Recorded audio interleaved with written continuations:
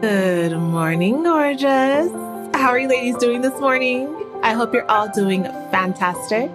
I'm your host, Dr. Michelle Daff, and you're listening to a Feminine Impression podcast. Today, we're doing a live podcast on the book that we've been studying, When Women Pray.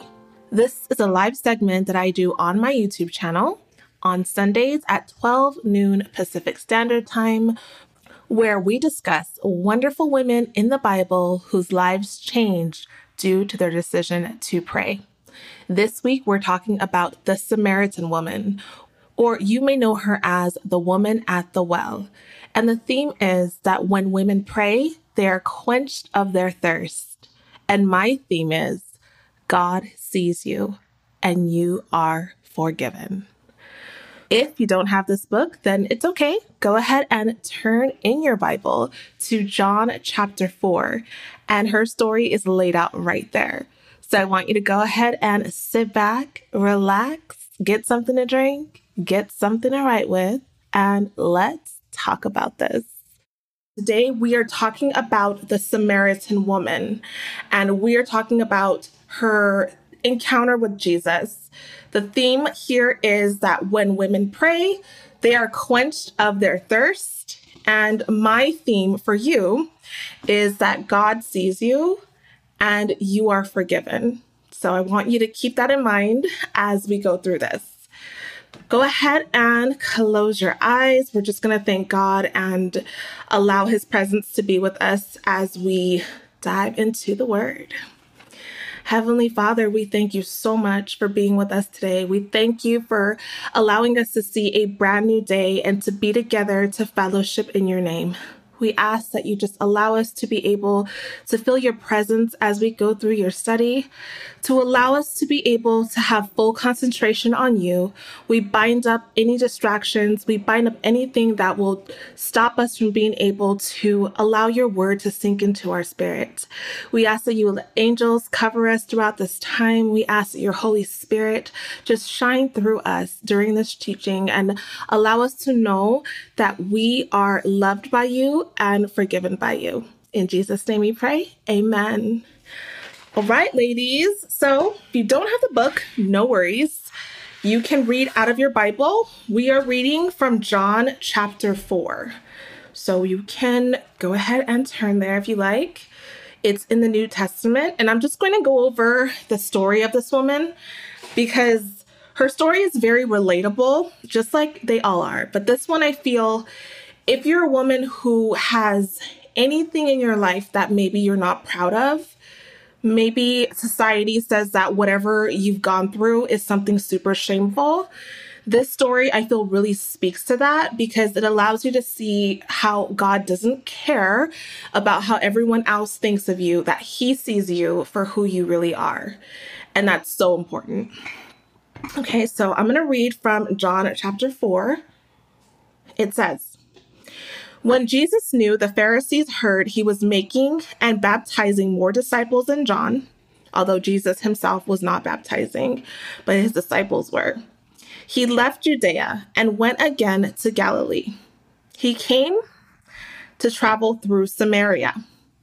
So he came to a town of Samaria called Sychar, near the property that Jacob had given his son Joseph.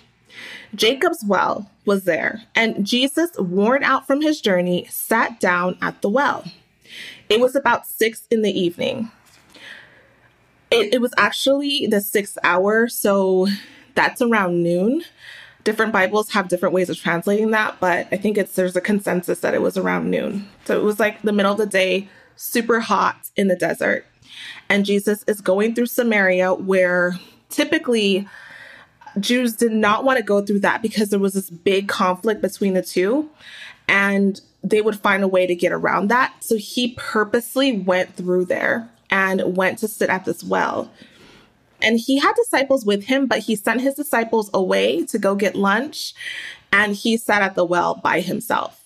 So he was purposely doing this because he was purposely trying to meet someone specific. A woman of Samaria came to draw water. "Give me a drink," Jesus said to her, for his disciples had gone into town to buy food.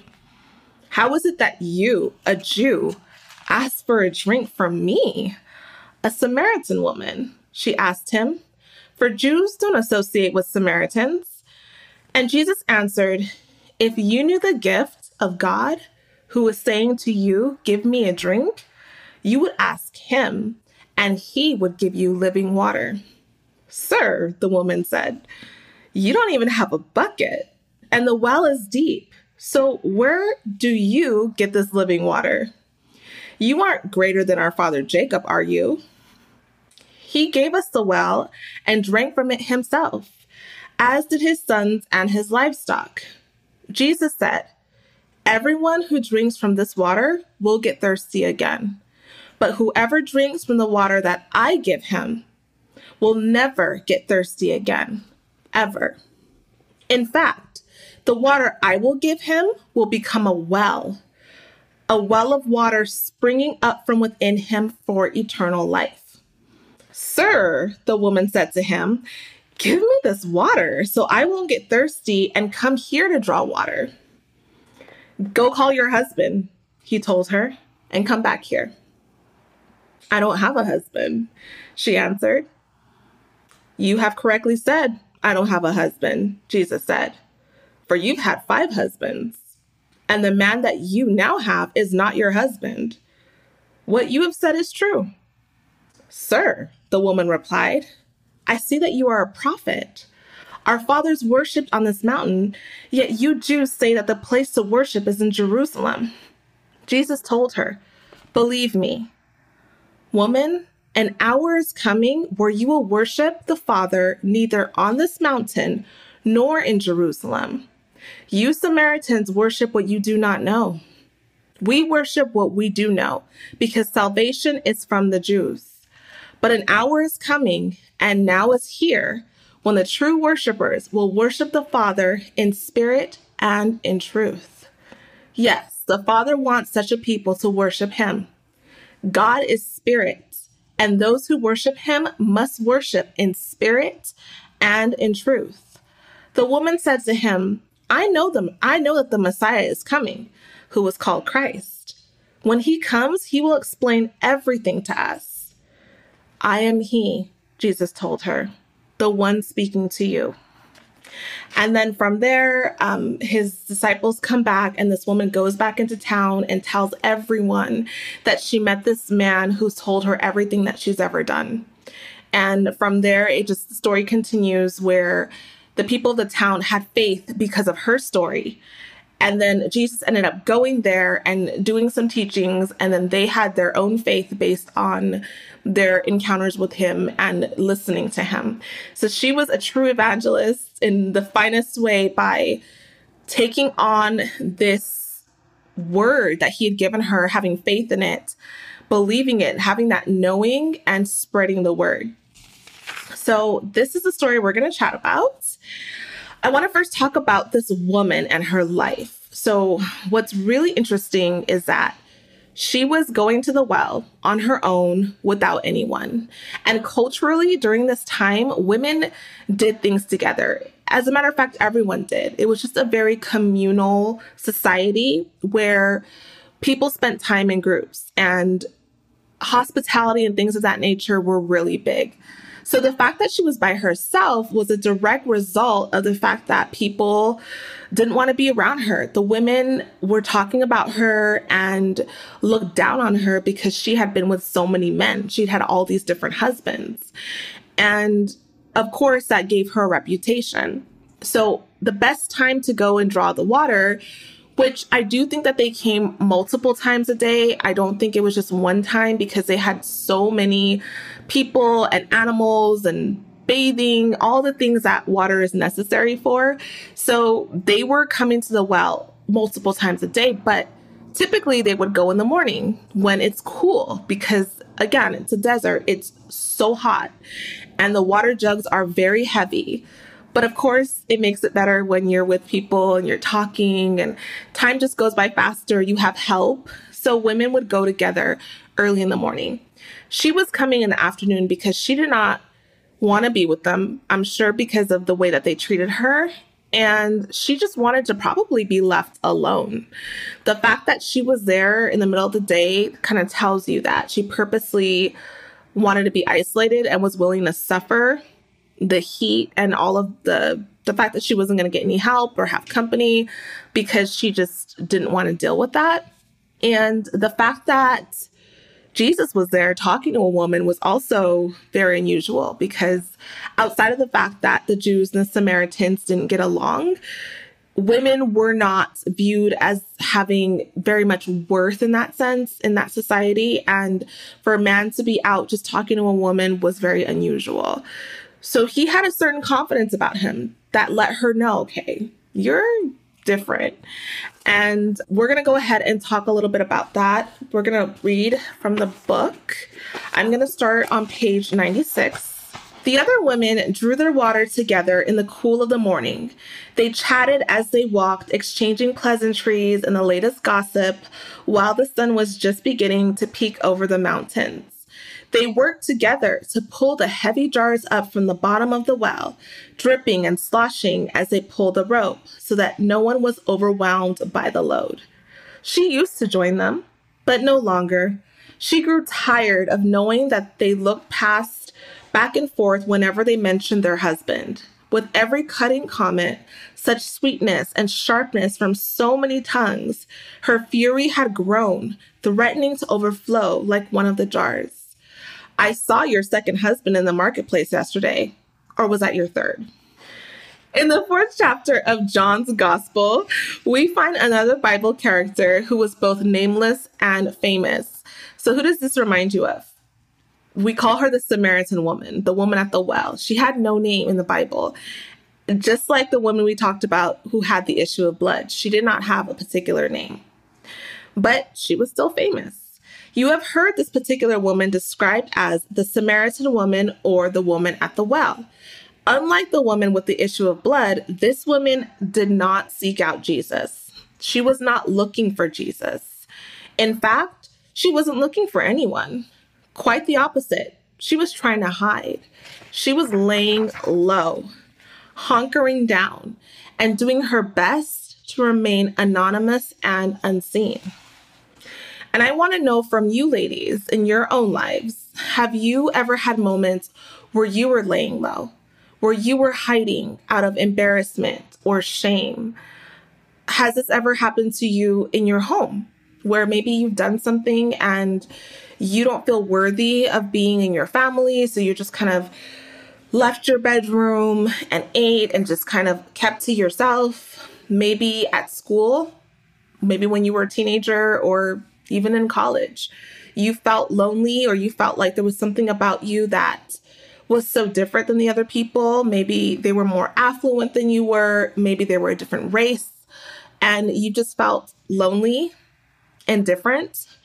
Or maybe you had something happen where you have a reputation. It could be a mistake that you made.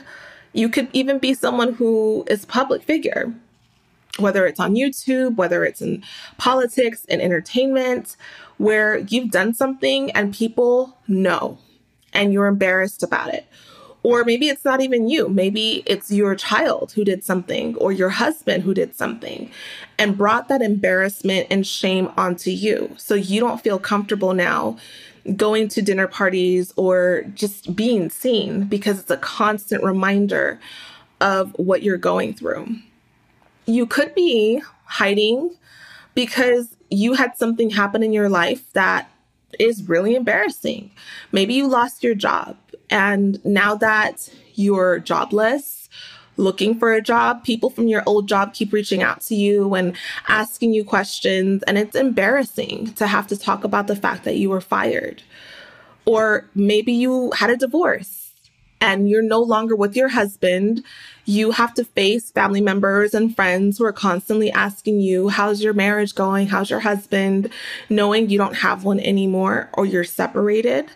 These are all things that we tend to feel very shameful and embarrassed about, and we hide. But my question to you is, do you hide from God? That's a more important question. Do you hide from God?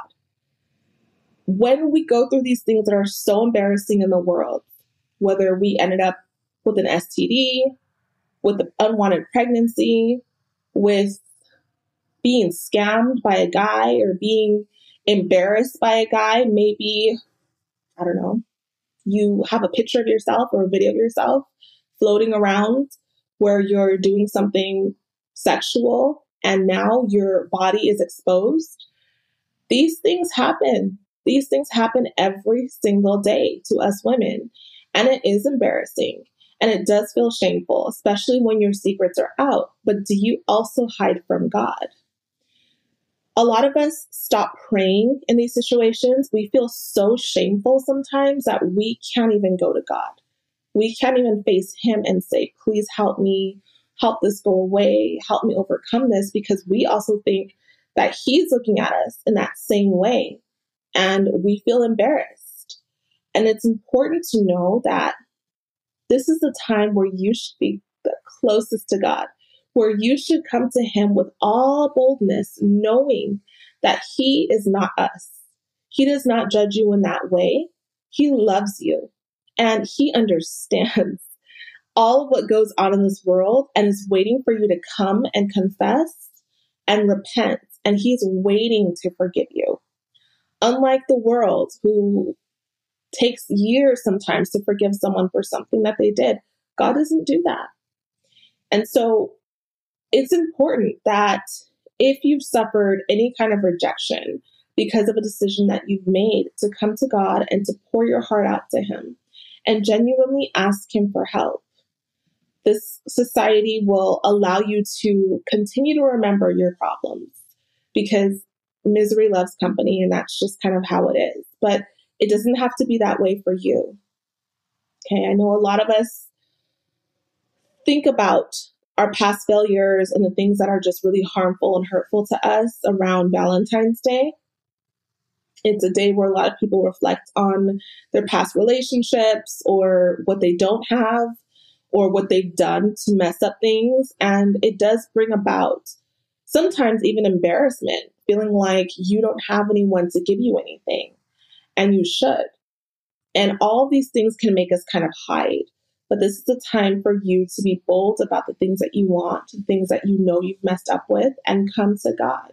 He's waiting for you. He wants you to come to Him.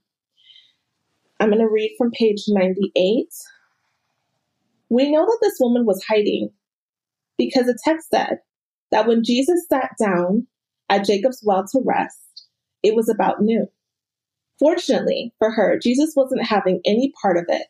He had come specifically to find her and to provide for her in ways that she could not yet understand, just as He does for you and me. So even though she was hiding, Jesus wasn't having part of it.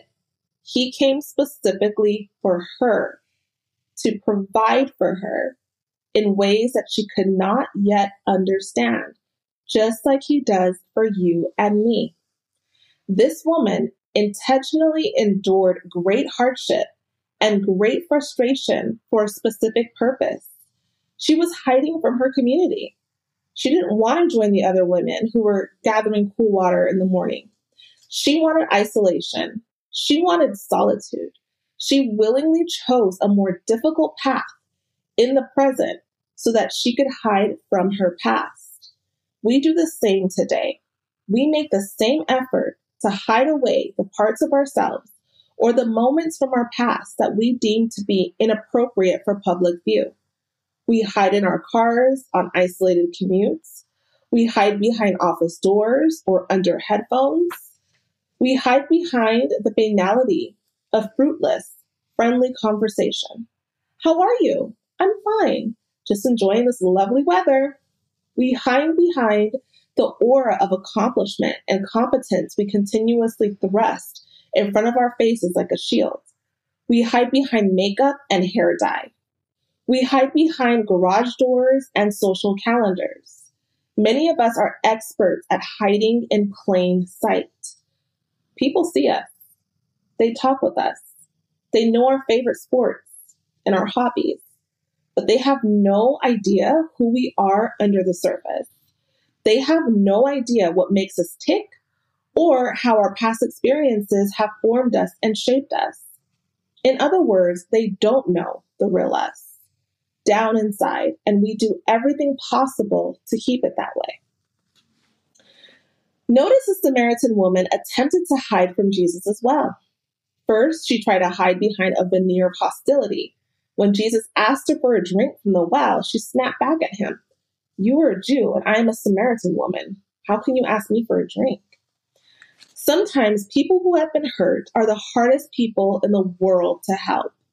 Have you noticed that? When you reach out to lend a hand, they smack it away with an attitude. I can tell you from experience that no one fights harder than someone who is drowning. So you better be prepared if you plan to attempt a rescue. Even when your intentions are good, their desperation can be so bad that they just lash out without a thought. You can get killed trying to help someone who's hurting. And that's the dynamic Jesus encountered at Jacob's well. So think about this in your own life, right now, today. How do you behave when you're hurting? What do you do? Are you short-tempered with people? If you're having a really tough day or a tough season, do you snap at people who try to help you? Do you push others away? If someone texts you and asks how you're doing, do you ignore it? Or maybe respond and say, you're fine, how are you? And push the conversation back at them. Do you recognize when someone genuinely cares for you and wants to help you? Do you really see it that way? And if so, how do you respond to them? I know some of us are private and we don't want to share our trials with people because we don't want to burden them with our problems, or we don't trust people. And so we don't want to share something because when everything is fine again, this person has this information about you and you don't want that to get out. Very understandable. Do you prefer to deal with your pain in isolation? I know when I was a teenager, I was very good at this. My mom had no idea, and not just a teenager, pretty much my whole life, what I'm actually going through. I had such a great way of putting on a face at home just to avoid a conversation because I really didn't want to have a conversation about it. And I remember going through something that was so hard when I was in college, and it was my birthday, and I just wanted to cry. And I just remember how hard it was holding back those tears and putting on a fake smile on a day where I was supposed to be happy. I just told myself, I can't keep doing this. I can't keep faking. I need to allow people to know when I'm not okay. It's not okay to put on this face just for other people's comfort. If people truly do love you and it's appropriate for you to share, then you should. And it doesn't mean you have to share the actual issue, but it's okay to share that you're not okay. That, you know what? You're having a hard day without having to go into all the details, instead of putting on a smile and just pretending like your day is going great when it's not. That hurts you. So even though I consider someone who likes to deal with my pain in isolation, I do still appreciate those who reach out, and I do try to let them know that I'm not doing that great, but I'm hopeful, so that they can pray, so that I can receive. And that, my dear, is part of having boundaries. We'll talk a lot more about boundaries in the future because this is something I really want to make sure I get out to you. It's not just about keeping things out. We think about boundaries, we think about no, right? But boundaries are also what you let in.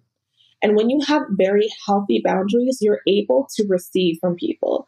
You're able to let people in when you need it. You know when a give and take is appropriate. And if you're someone who loves to give, you have to also understand what it means to receive and how to receive, because receiving is absolutely necessary. Just wisdom is what you would need to know who to receive from, how much to share, when to share, and that sort of thing. But none of us are exempt from trials and persecution. We all go through things.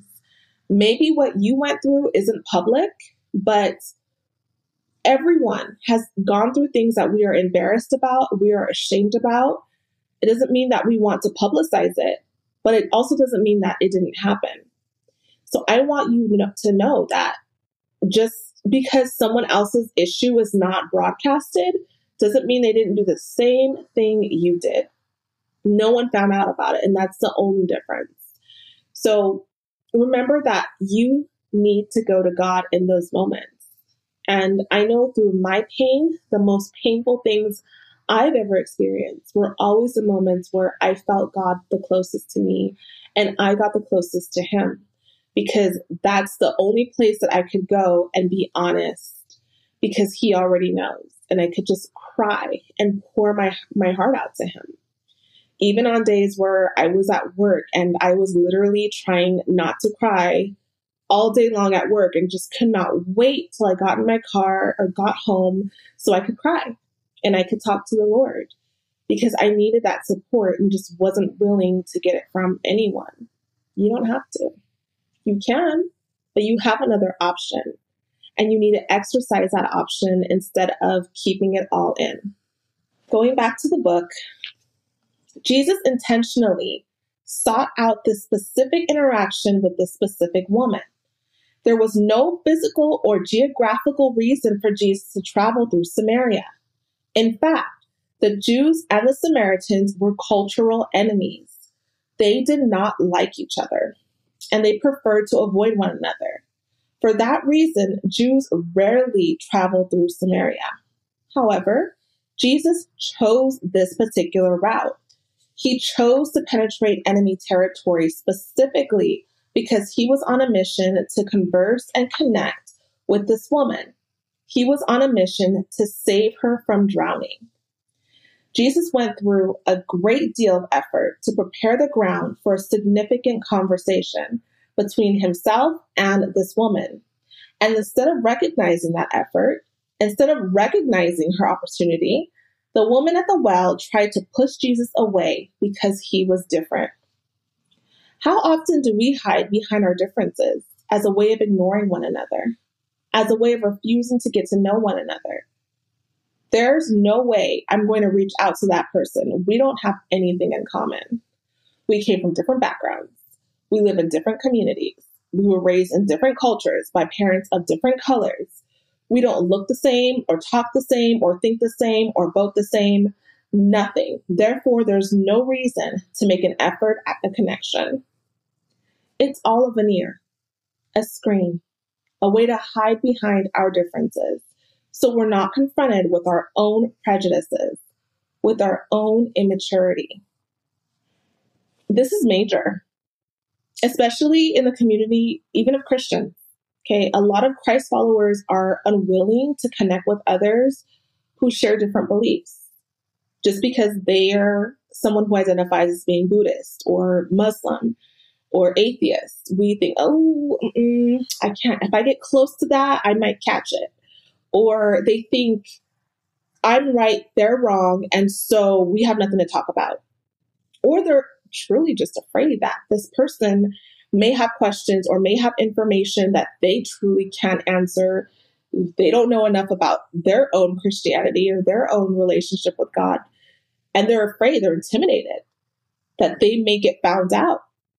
And this is unfortunate because we end up getting separated and not having opportunities to chat with one another about our own personal testimonies, about the things that just make us who we are. And whether or not this person is older than you, because a lot of times we tend to not want to have conversations with people who are out of our age range.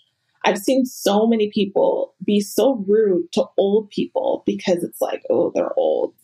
I don't want to talk to them. Or like, we're just so different. Like this person's like 90. I'm 25. Why would I be talking to you?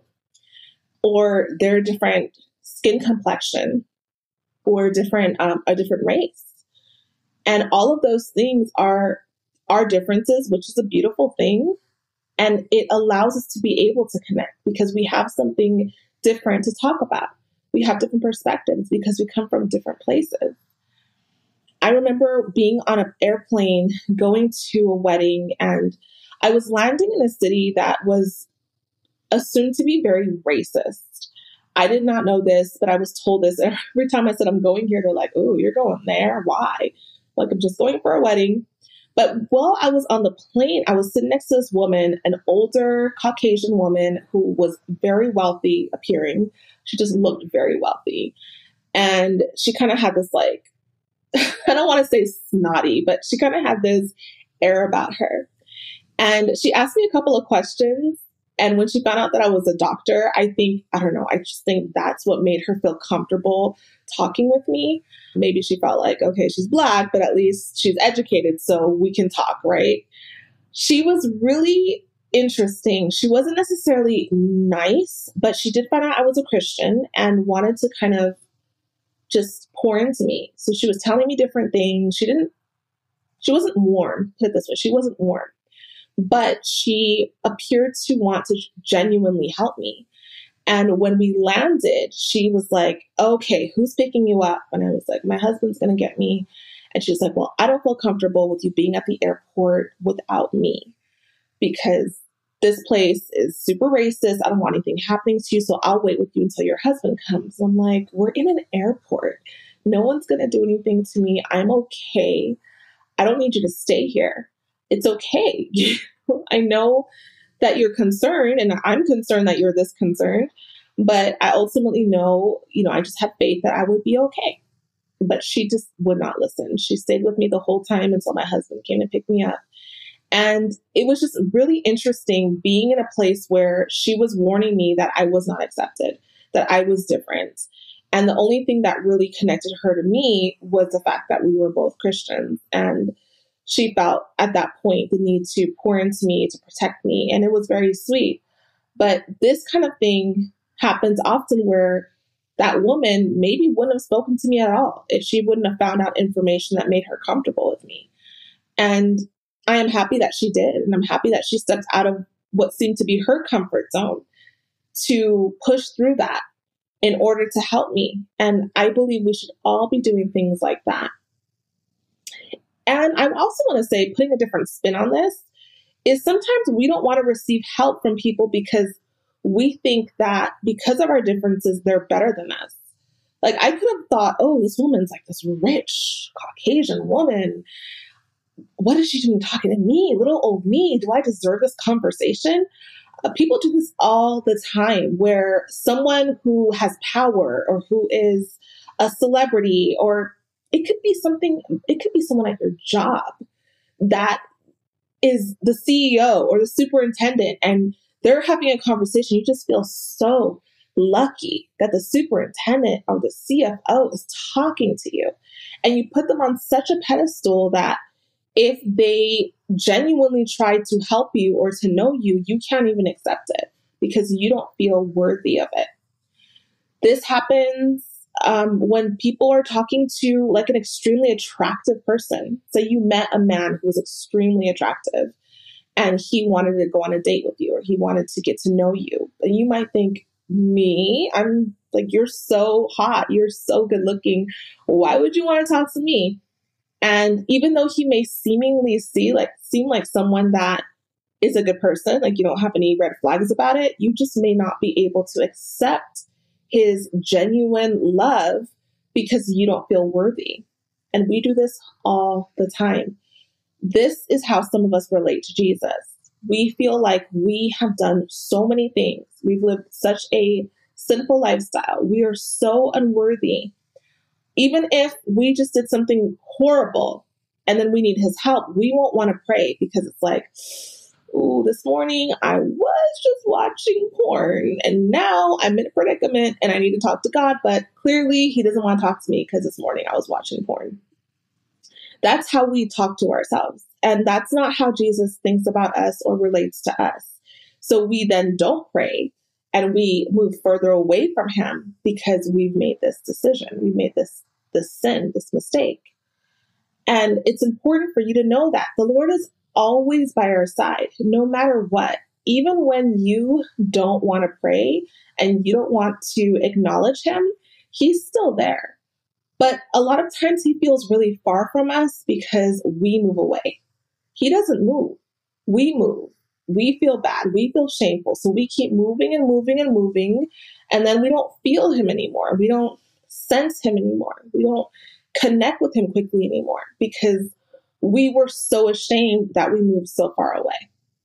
So it's important that you don't hide and that you know that he loves you. He knows where you are. He knows what you're doing. And he loves you no less because of your bad decisions. It's just important for you to come back. In the book, it says, there is no hiding from God. There are no secrets between yourself and God. There is no distracting him from seeing all the things you prefer to keep shrouded about your past. There is no confusing him about knowing all the thoughts that swim around in your mind and in your heart. These thoughts you try to keep hidden even from yourself. God knows. He always knows. He always sees. Therefore, this is a principle I hope you will take to heart. When you come before God in prayer, come honestly, come openly, come prepared to acknowledge all the ways that you have rebelled against him and all the times you have been focused on yourself, because he already knows. Not only that, he's already made provision to forgive you. He's already mapped out a special trip just to meet you and talk with you, just to heal you and save you, if you'll open your heart and accept what he offers. No matter how embarrassed you are about your lifestyle, about your decisions, about the things that swirl around in your mind, he loves you. And he's offering his help to you. He's offering you living water. He's asking you to give him a chance and drink from his well. So he's offering you water to get you out of your depression, water to give you courage to set appropriate boundaries for your life so that you can be free of other people's control over your life. He's offering you water to forgive those who hurt you. Forgive yourself for the bad things that you did when you were a teenager. He's offering you water to quench your thirst of loneliness and abandonment. He has water for you that will never run out. You will never be thirsty again when you drink from his water. So do you want the Lord's living water? Is this something that you are ready to take? Are you ready to be set free? Do you want it? Because he's offering it to you. And he will make appointments to meet you where you are and to talk with you. He, just like this woman, will go out of his way, do something that is completely unusual to meet with you where you are. It doesn't matter if you're in the middle of the club, if you're at some guy's house that you know you shouldn't be at, if you're in the middle of a drug deal. It doesn't matter what you're doing or where you are. He will meet you there. So you don't have to be ashamed. You don't have to wait. You can be wherever you are in the moment and say, God, I need you right now. And he will show up. He's waiting. What the woman did not realize, indeed, what she could not have realized at this point in the conversation, is that Jesus himself is a wellspring of life. Jesus himself is a fountain of hope and goodness and provision. In other words, she did not understand that she was talking to a well, sitting on a well. Jesus said to her, everyone who drinks this water will be thirsty again. But whoever drinks the water I give them will never thirst. Indeed, the water I give them will become in them a spring of water, welling up to eternal life. This was an unmistakable offer of his incredible value. This was Jesus himself offering himself. Next came the crux of their conversation, the pivotal moment. The woman answered by saying, Sir, give me this water so that I will never get thirsty and have to keep coming here to draw water. My sister, may I submit to you that there is no pure expression of prayer than what that woman asked of Jesus in that moment. Sir, give me this water. That is the essence of prayer. After all, what is prayer but recognizing our own emptiness and asking God to fill us with what we need? Lord God, I have been searching for acceptance for so long in so many places. Please give me your acceptance. Lord God, I have been trying to find love for longer than I can express. Please give me your love. Lord God, I am in need of joy and peace and comfort and purpose and blessing. Please give me what I need. In short, prayer is simply saying, Lord, I am thirsty. Please fill me with yourself. This woman had a thirst for companionship. She had a thirst for relationship. She had a thirst to be loved, which is a thirst we all experience. It's a thirst we all share. But what she had been trying to quench, that thirst in all the wrong places and in all the wrong ways. Make no mistake, the devil always has solutions for your thirst. The devil will always show you different ways to get your needs met. But he's a liar. He wants to devour you. His goal is your destruction. This world is filled with solutions for your thirst. The economy of our culture is built on inflaming every kind of thirst inside you and then selling you false promises to quench those thirsts. Do not believe those promises. All that glitters is not gold. Just because it winks at you doesn't mean it's a blessing.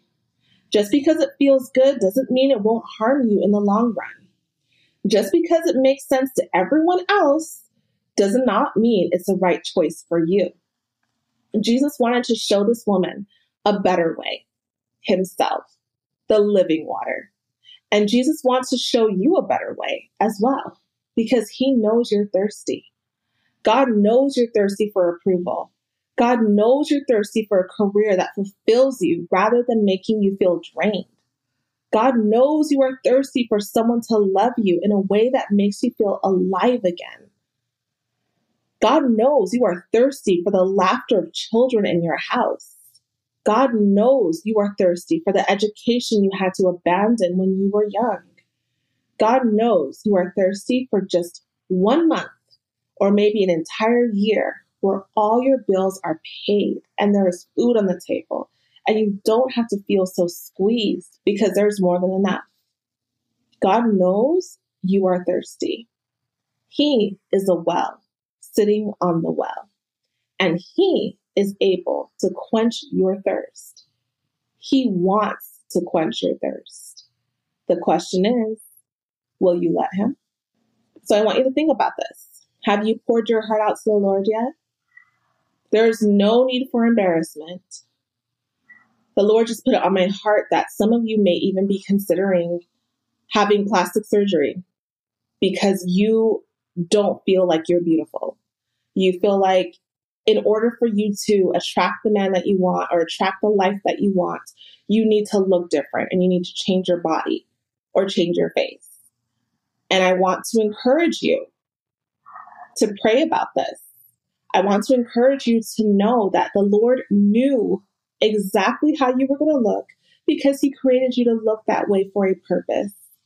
And just because it doesn't reflect what everyone else thinks is beautiful right now does not mean that you are not beautiful.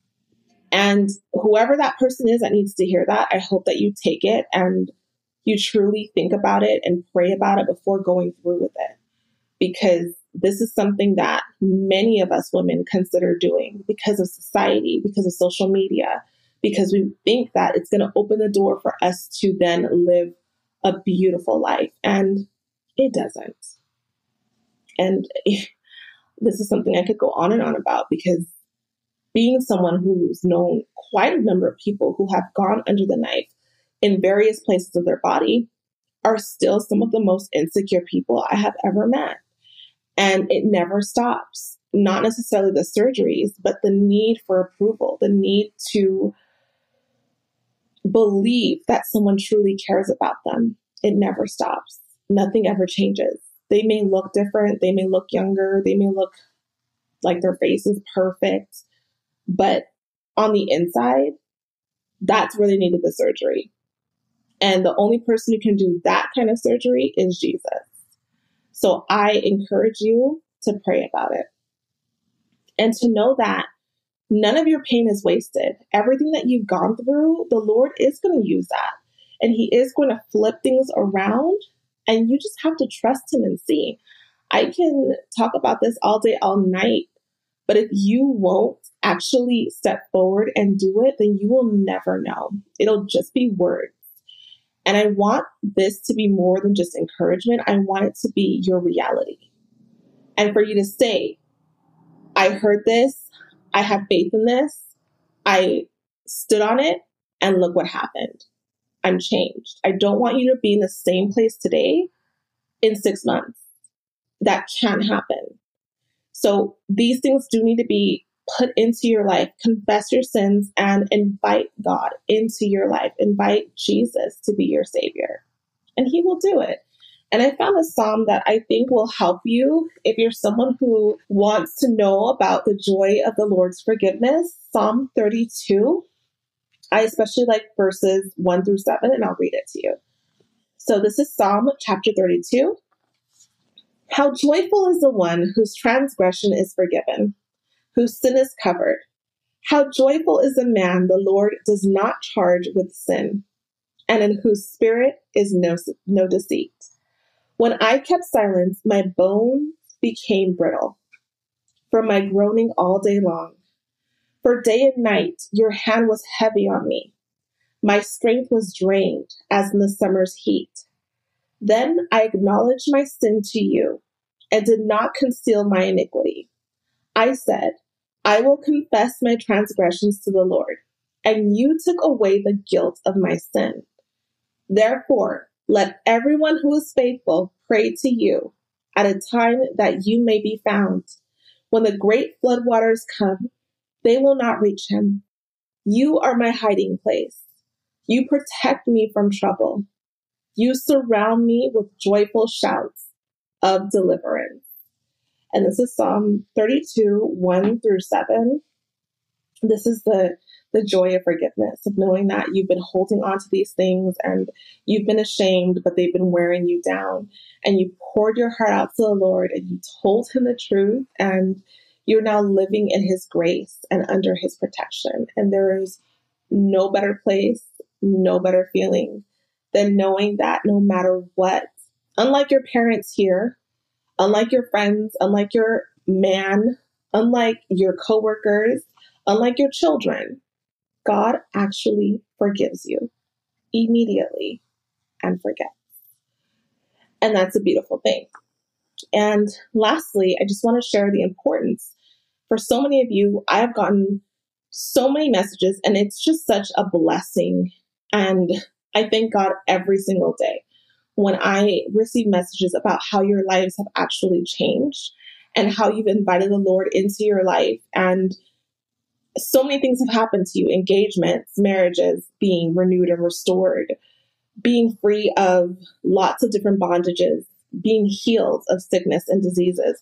All these things that have come out, I'm so grateful. And I want you to not just tell me, but allow your testimony to be something that you share with the world. It doesn't mean that you have to broadcast things. It doesn't mean that you have to tell people every private thing about your life. But in order to truly be a disciple, the Lord wants the glory for what he's done. He doesn't want you to just keep it to yourself. You don't have to convert anyone into being a Christian. That's not your job. Your job is just to share what's gone on with you. And it could be to a stranger at a store who's having a difficult time. You can say, I remember when I was trying to get pregnant and I wasn't able to enjoy my pregnancy because I kept thinking that I was going to lose my baby, and I didn't take any pictures. I didn't buy anything, but the Lord allowed me to have a baby, and I'm so grateful. And I encourage you to go ahead and take the pictures. Go ahead and buy the items and have faith. That small conversation could change someone's life.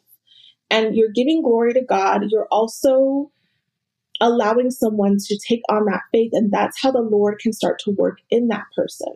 You're not convincing them of anything. You're just sharing. And it's the Lord's job. It's the job of the Holy Spirit to be able to penetrate through that person's heart and allow them to see God in what you're saying. It's supernatural. It's not something you have to force or do. All you have to do is your part in sharing. And that's what this woman did. She went back into town and she said that she's met this person that's told her everything she's ever done, even though all he did was mention that she's had 5 husbands.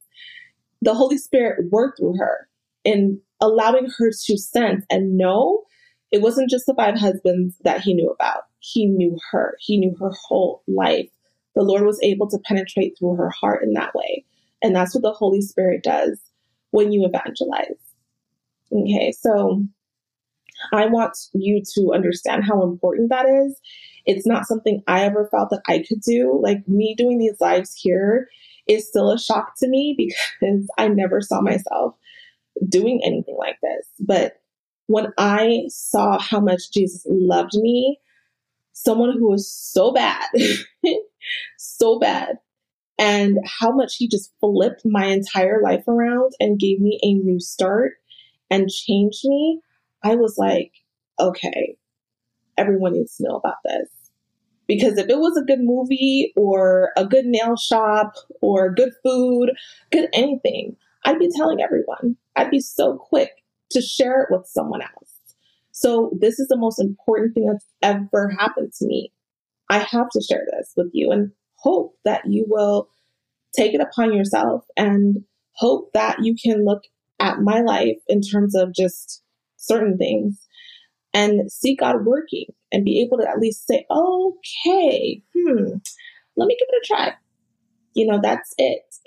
Because we all know that you could be doing something else right now. I could be doing something else right now. And the only reason we're here is because of the Lord, because we want something more and we know it's out there. But you have to take a leap of faith and get it. I really want that for you. So, my dear, just remember that God sees you. He sees you and you are forgiven. I want to go ahead and go into prayer. So please close your eyes and agree with me in prayer. Heavenly Father, we thank you so much for allowing us to have this beautiful lesson on your love. The story of the woman at the well and how Jesus made a divine appointment to be with her, to offer her living water. We thank you for your offer of living water today. We thank you that you are willing to allow us to know Jesus, to be saved of our sins, to have eternal life, and to receive your gift of the Holy Spirit. We receive all that you have for us in this moment. We ask for forgiveness for all of our sins. And we ask that you help us to forgive anyone who has sinned against us. We receive your power. We receive your authority to be able to change our lives, to be able to live the life that you created for us. We trust you and we know, Lord Jesus, that you are our protection. You are our comfort. You are our guide. And we are ready to be with you. In Jesus' name we pray. Amen. Thank you so much, ladies, for listening to this podcast on the Samaritan woman from our study, When Women Pray. I hope that it blessed you and that you're able to look at your own life and realize how much the Lord loves you. Realize that you don't have to thirst anymore. You can be forgiven. You can be redeemed, and God sees you.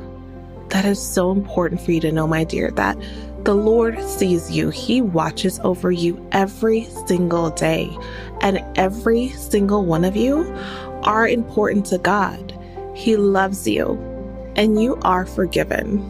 I know so many of us think that we've done too much, that we've gone too far, that we can't possibly be loved by God because of the things that we've done. And this is a perfect story to show you that that isn't true.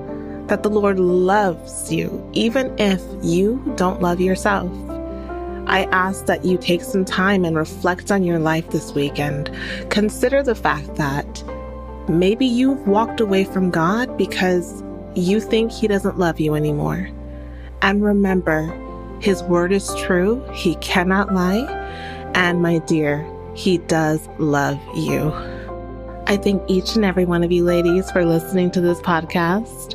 Please follow me at A Feminine Impression on Instagram so that you can learn a little bit more about what we're doing. You can also participate in giveaways and just stay up to date on any information that I want to share.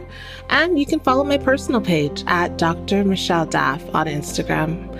It's also great if you want to get a little bit more information to watch the live video of this particular segment, because at the end of the video, I always do a Q&A where I answer questions, and you can get a little bit more insight into what your fellow believers are going through.